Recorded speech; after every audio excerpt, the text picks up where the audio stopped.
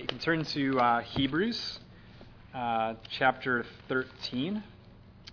So I've been mentioning for a little bit that Hebrews has been the next book that we were going to be going through. I definitely really have been gaining a lot from studying Hebrews, and the importance of this book has just been more evident the more I've read it. And I hope that our studying Hebrews will be a mutually edifying thing where we can just talk about this book and talk about the ideas and the exhortations and the applications beyond just the sermon itself or the sermons themselves as we go through it. You'll see the quote I have under the Hebrew letter's name is "Fixing our eyes on Jesus, the author and perfecter of our faith." I think that's really the main theme of the book of Hebrews, that really the Hebrew writer is trying to get the reader to just really focus in a consistent and just almost like a lasered in way on Jesus, but also in like a very specific way. And to see Jesus as being not only exalted in the past, but also being active in the present. So not only is Jesus the author of our faith, like the creator, who opens the door of giving us the capacity to have faith and salvation, but he's actually really the one working to perfect that work. So we'll see that here in chapter 13. With a lot of books, this is true of books of the Bible like other books, oftentimes you can look at the end of the book to kind of know what the whole book is about. So even though chapter 12, verse 2, I think really is the central idea of the book, there's a couple things right here at the very end that I think will make it easier for us to go back and kind of overview and go back to the beginning of the book. So chapter 13, verse 22, I think this verse really says what this letter is. So he says, "But I urge you, brethren, bear with this word of exhortation, for I have written to you briefly." This word of exhortation, that's what the Hebrew letter is. What really sets the Hebrew letter apart from other letters is that it's a self-stated exhortation. Exhortation literally means to call to one side. And I think with the Hebrew letter, especially with like 12:2, the idea is we're not necessarily being called to the author's side. And we'll see that in chapter 1, that there is no author that's titled the entire time that this letter, the entire length of the letter. But really the focus is completely on Jesus and calling us to Jesus' side. If you think about it, like if you're following somebody, or if you're in a mutual work with somebody, if they're busier than you and better at you than whatever it is you're doing, to be able to be at their side and learn from them makes it much easier to accomplish whatever task it is, or like to learn how to handle it. So that's really the Hebrew letter, is we're being called to Jesus' side. That increases our sense of motivation. It helps us to feel stirred to act. But the Hebrew word for exhortation is in other places also translated comfort or encouragement. So with the idea of an exhortation, the Hebrew letter is also going to give us comfort and encouragement to take action. It's going to give us comfort and encouragement to make applications that are not possible to make without having the comfort or encouragement of knowing Jesus' work within our faith, as we may struggle or suffer in doing God's will. Go back to chapter 13 still, verse 20 through 21, just the immediate verses right before that. Just this idea of the activity of God and being called to his side. This is another couple verses that I think really hit to the central ideas of the letter. "Now the God of peace, who brought up from the dead the great shepherd of the sheep through the blood of the eternal covenant, even Jesus our Lord, equip you in every good thing to do his will, working in us that which is pleasing in his sight through Jesus Christ, to whom belong, or whom be the glory forever and ever. Amen." So just on the idea of exhortation and being called to God's side, just notice the emphasis that God is the one shepherding, God's the one equipping, and even though we're being equipped to do his will, in verse 21, who ultimately is working. So we're being equipped to do his will so that God can work what is pleasing in his sight, not ultimately through us, although we may be the vessel, but through Jesus Christ, to whom belong the glory. So that's really the central thing of Hebrews, is like bringing to light the activity of Jesus so that we are motivated to do as we've been equipped to do so that God can be glorified ultimately. Turn back to chapter 10, 32 through 39. This is on the condition of the audience. A lot of letters, they're written very personally, and Hebrews is the same as these other letters that are written very personally. But in many of these personal letters, there are hints at the condition of the people who are immediately receiving the letter, and Hebrews is no different. We see that, I think, most clearly in this section, chapter 10, 32 through 39. But remember the former days when, after being enlightened, you endured a great conflict of sufferings, partly by being made a public spectacle through reproaches and tribulations, and partly by becoming sharers with those who were so treated. For you showed sympathy to the prisoners and accepted joyfully the seizure of your property, knowing that you have for yourselves a better possession and a lasting one. Therefore, do not throw away your confidence, which has great reward, for you have need of endurance, so that when you have done the will of God, you may receive what was promised.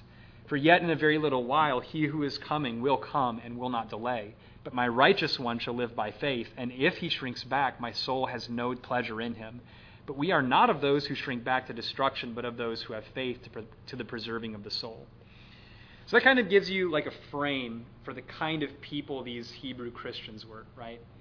So he tells them that at one point they were doing these like great things by faith. They were suffering greatly, sympathizing as well with those who were also suffering with them. In verse 34, they were even joyfully enduring the seizure of their property as they looked forward to their possession in the heavenly places based on God's promises.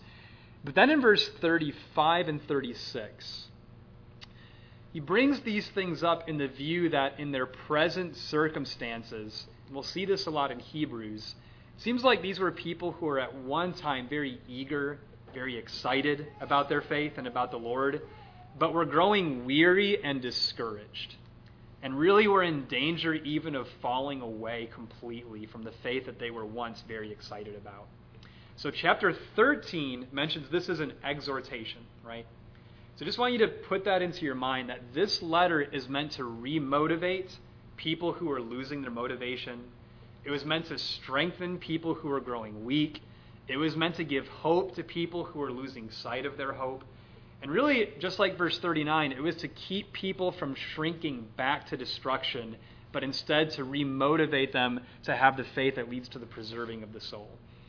The end of chapter 5 has a famous verse that's well known from this epistle, where he mentions that at the point where this was written, they should have been teachers. So you just have these continuous hints that these were people who should have been progressing beyond their beginning, but were really withdrawing in many ways from their hope. So with that, I want to outline the letter just very briefly and just give you a very brief picture for how the Hebrew writer chooses to exhort them here specifically, right? So we have people who are growing discouraged, losing their hope, not really as diligent or motivated as they used to be, and they need to be reinvigorated. So how does the Hebrew writer do that? Chapter 1 through chapter 10, verse 15, there's basically one main point that he's hitting on again and again and again, and that is Jesus' high priesthood. And what I'd like to do is just briefly, from chapter 2, verse 17 starting, show you consistent verses where he just keeps bringing that up over and over again. So if you want to look at chapter 2, verse 17, and I'll mention why this is so important after we just look at these verses, but I just want to show you just how central this theme is from chapter 1. It leads into this verse in chapter 2, verse 17, but this thread of this point continues on through chapter 10, verse 15. So chapter 2, verse 17. Therefore he had to be made like his brethren in all things, so that he might become a merciful and faithful high priest in things pertaining to God, to make propitiation for the sins of the people. Chapter 3, verse 1. Therefore, holy brethren, partakers of a heavenly calling, consider Jesus the apostle and high priest of our confession. Look at chapter 4, verse 14. Chapter 4, verse 14. It says, therefore, since we have a great high priest who has passed through the heavens, Jesus, the Son of God, let us hold fast our confession, and he makes a point of application from that. Look at chapter 5, verse 6. This is a quote from Psalm 110 that is really central in chapters 5 and 7 particularly. Just as he says also in another passage, you are a priest forever according to the order of Melchizedek. Chapter 7, verse 17 repeats that quote. But look at chapter 7, 23 through 25. He's really expounding on the nature and the inheritance and the work of the priesthood in chapter 7 much more specifically. But he says, the former priests on the one hand existed in greater numbers because they were prevented by death from continuing. But Jesus, on the other hand, because he continues forever, holds his priesthood permanently. Therefore, he is able to save forever those who draw near to God through him, since he always lives to make intercession for them. And then chapter 8. Look at chapter 8, verse 1. Now, the main point in what has been said is this: we have such a high priest who has taken his seat at the right hand of the throne of the majesty in the heavens. And we'll stop there as he continues to make that point. Turn to chapter 9, verse 11 and 12. Chapter 8, by the way, begins to more make the point of the gifts that Jesus offers through his priesthood. So chapter 9 is like the gift of his blood. Chapter 10 is like the gift of his body. Chapter 9:11, but when Christ appeared as a high priest of the good things to come, he entered through the greater and more perfect tabernacle, not made with hands, that is to say, not of this creation, and not through the blood of goats and calves, but through his own blood. He entered the holy place once for all, having obtained eternal redemption. Look at chapter 10, verses 11 through 13. Chapter 10, verses 11 through 13. It says, every priest stands daily ministering and offering time after time the same sacrifices, which can never take away sins. But he, having offered one sacrifice for sins for all time, sat down at the right hand of God, waiting from that time onward until his enemies be made a footstool for his feet. And shortly after that, I think, ends that section of focus on his priesthood. I think one point of why there is such a focus on Jesus being a priest for us in this first big section. When you think about like God's working with the world, think like before Jesus entered the world or even in his physical ministry. Think about this. Is God or was God more directly active in the world before Jesus? So like the time of Israel with like the prophets, think about Noah, maybe Abraham, David. Was God more active and directly active with nations and peoples before Jesus? Or is God able to be more active and directly and intimately active now that Jesus has ascended to heaven? When is God actually more active, more powerful, more engaged?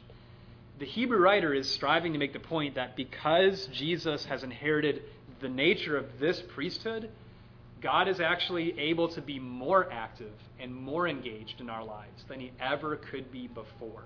That's really the main focus of this first section. The next section in chapter 10 still, verse 19. It wasn't chapter 10, verse 15. It was chapter 10, verse 18. That was, I think, ending the first major focus.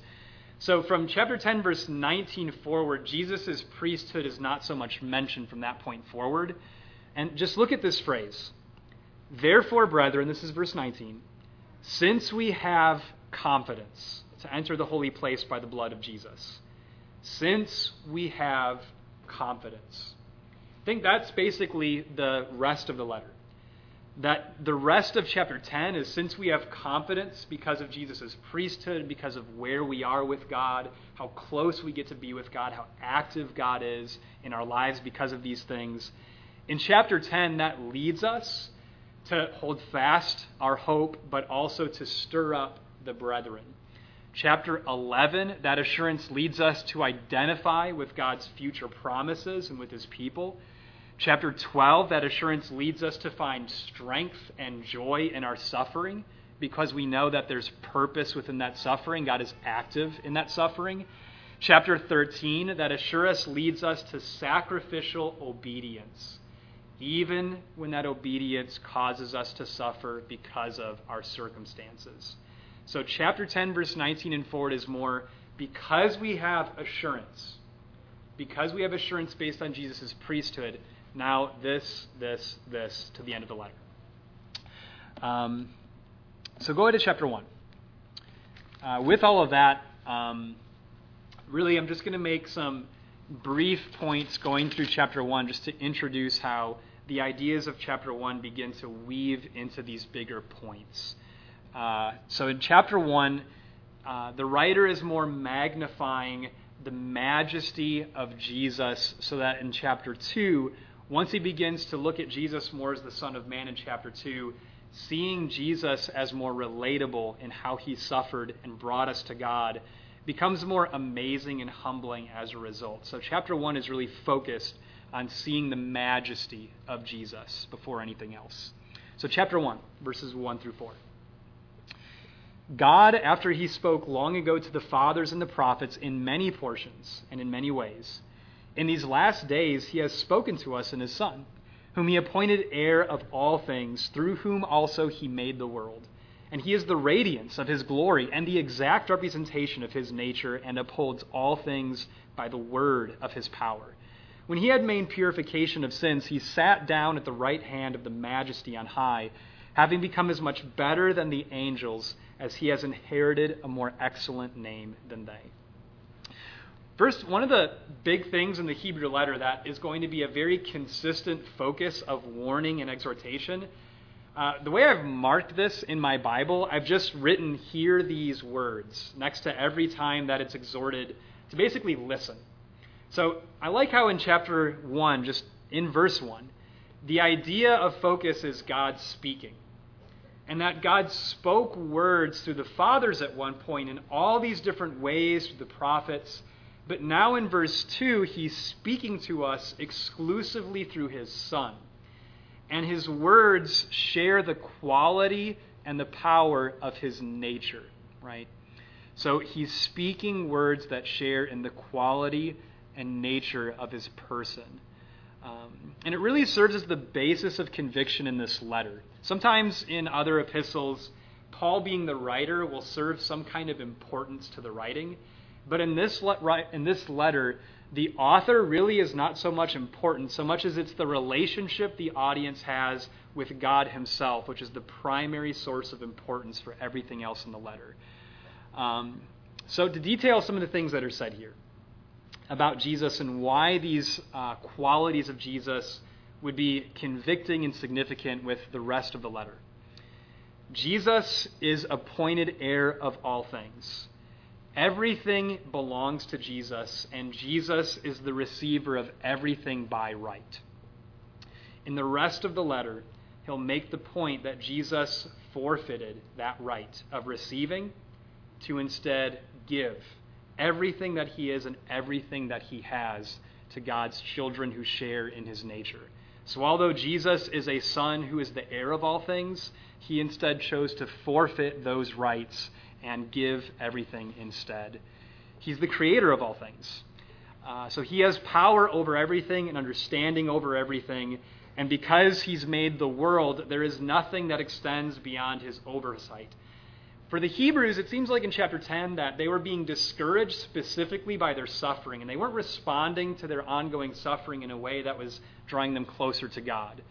But if Jesus is the creator of everything, then nothing extends beyond his capability to take care of, his capability to know and to understand and work with.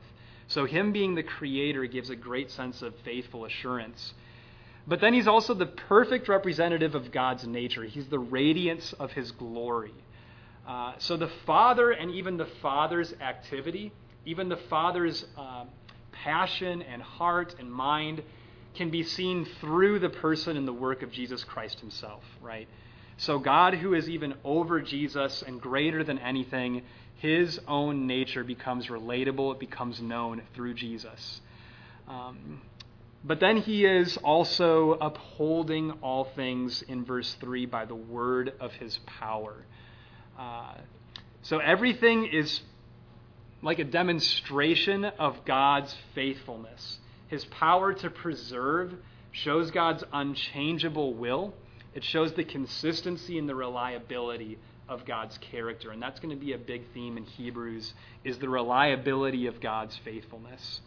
And then in the end of verse 3, after making purification for sins, he sat down at the right hand of the majesty on high. Jesus' kingship holds a very specific purpose and focus. Jesus' kingship fulfills our deepest need. It fulfills our greatest need.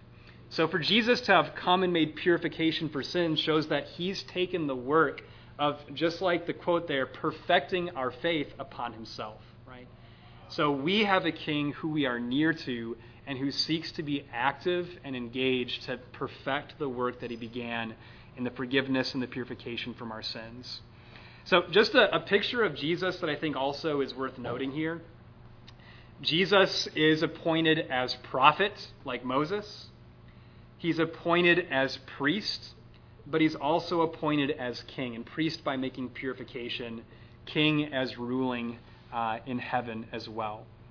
But just to reiterate in verses 1 through 4, everything about who Jesus is, when we see his glory, and when we understand the radiance of who he is more clearly, we gain assurance in knowing that not only is he a king, but he is a servant to our deepest and most important needs. And if we understand that he's serving our needs, it does two things. It magnifies the depth of our need, so that we're more encouraged to understand our need for God. But when we understand the depth of our need as it's exhibited in the glory of Jesus' person and power, it shows the second thing, that God is compassionate and intimate in a way that serves those needs, right? So one, Jesus exposes the depth of our need. Two, the power of God's compassion and intimacy is then exhibited as Jesus meets those needs. So verses 5 through 14. Verses 5 through 14. I'm going to start with verses 5 and 6. And this section really extends off of verse 4. If you want to really demonstrate the superiority of a person or a thing, you have to make some kind of comparison, right? So like if somebody worked out a little bit and like they could lift some things and, you know, they could put some iron on the bar and do a lot of reps, you know, you might think, okay, that person seems to be pretty strong. But then if they go into a gym where people like live there and like everybody's like bench pressing 300 pounds and let's say this person could really only bench like 150 pounds, then comparatively when they go into that new gym with all these people who are like really strong, comparatively then it's not really impressive anymore, right? And I think angels in verse 4, comparatively, when we're thinking about like righteous servants of God who clearly have power, who clearly have a very important role in God's purpose and his plan through time, really that's about the highest possible comparison that you can possibly make. So the rest of this chapter is just really striving to make it very evident how comparatively greater Jesus is than angels. So verses 5 and 6. For to which of the angels did he ever say, "You are my son, today I have begotten you. And again, I will be a father to him, he shall be a son to me."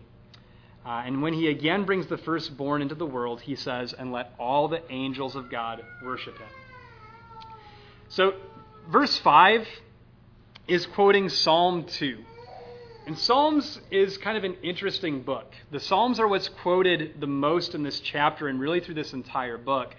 The second quote of verse 5, "I will be a father to him and he shall be a son to me," is a quote of 2 Samuel 7, verse 14, when David wanted to build God a temple. And God then, in response, told David that he was going to build him a house instead and raise up one of his descendants who was going to sit on his throne forever. And that son who was going to be raised up was going to be like a son to God himself, and God would be a father to him. When the Jewish people would think of the idea of like a son of God, really that's what would come to their mind. Not just generally the fact that like mankind are sons and daughters of God, but much more specifically that there was a promise that a son would rule forever on the throne of David. And then that in verse 5 relates to Psalm 2 as well, because Psalm 2 is another psalm that relates this son to also a ruler. If you want to turn back to Psalm chapter 2 to see that. Psalm chapter 2, verse 7 is the verse that's quoted. But if you just look before in verse 6, this is God speaking in verse 6. But as for me, I have installed my king upon Zion, my holy mountain. And then in verse 7, I will surely tell the decree of the Lord. He said to me, you are my son. Today I've begotten you. So as the writer quotes these Psalms and magnifies the rule of Jesus being above angels, even to the point where the angels as well are in subjection to the rule of Jesus, I think one of the primary things, the Psalms and the way that they're written, it can be difficult at times to really understand the separation between the psalmists themselves and things that are messianic and relate to the Christ. And that's actually important to the nature of the Hebrew letter. The point, I think, is we can't necessarily relate to the nature of angels. But Jesus, who is king, who upholds everything, who created everything, who knows everything, who has power over everything, who is able to conquer everything, we can actually relate to and share in the nature of that son and that king. And because the king of all things has shared in our nature, not only can we relate to him, but he, more than angels, can also relate to us. And as we understand our needs, he also, even better than us, understands those needs and how to meet them, right? So I think that's the importance of quoting the Psalms in a sense, is how intertwined the nature of the psalmists as men were with so much messianic prophecy threaded within the Psalms themselves. Verses 7 through 12. And when he again brings the firstborn into the world, he says, verse 7, and of the angels he says, who makes his angels winds and his ministers a flame of fire. But of the Son he says, your throne, O God, is forever and ever, and the righteous scepter is the scepter of his kingdom. For you have loved righteousness and hated lawlessness, therefore God, your God, has anointed you with the oil of gladness above your companions. And you, Lord, in the beginning laid the foundation of the earth, and the heavens are the works of your hands. They will perish, but you remain. They will all become old like a garment, and like a mantle you will roll them up. Like a garment they will also be changed. But you are the same, and your years will not come to an end. So in verses 7 through 12, it starts with this image of the angels, of them being like servants to God, who are like flames of fire and winds. It can be kind of complicated to work out why the angels would be compared to those images specifically. But I think like the main focus is really contrasting the idea of, one, reliability, and again, rule. So in verse 7, angels are described as being his. So even angels, with all of their strength, with the speed of how they're able to accomplish God's purpose, with their power to punish, and I think that may be the idea of being a flame of fire, still all that power, all that speed, all the capability that angels have, even they are in subjection as servants to the purpose of the king, who in verse 8 has a throne that can never be overthrown. Not only can his authority not be overthrown, but in verse 9, the quality of his rule is unchanging. He hates lawlessness, loves righteousness, and has the oil of gladness above all who are under his subjection. And in verse 10 through 12, his faithfulness is contrasted to even nature. So earlier in the chapter, in verse 3, it was mentioned that he upholds everything.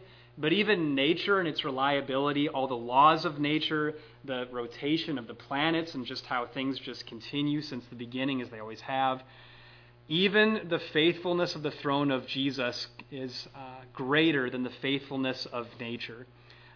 In verse 12, that's a phrase and an affirmation that really fits within a greater theme of the book of Hebrews, that Jesus' work, his ministry as a priest, is always the same. It is fully reliable in who Jesus came to be in the flesh and who he proved to be as he was crucified, is the same active priest that he is now in the heavenly places, just as it was exhibited that he was when he lived in the flesh as well. Verse 13 and 14. But to which of the angels has he ever said, "Sit at my right hand until I make your enemies a footstool for your feet"? Are they not all ministering spirits sent out to render service for the sake of those who will inherit salvation? So verse 14, again, is kind of an unusual verse.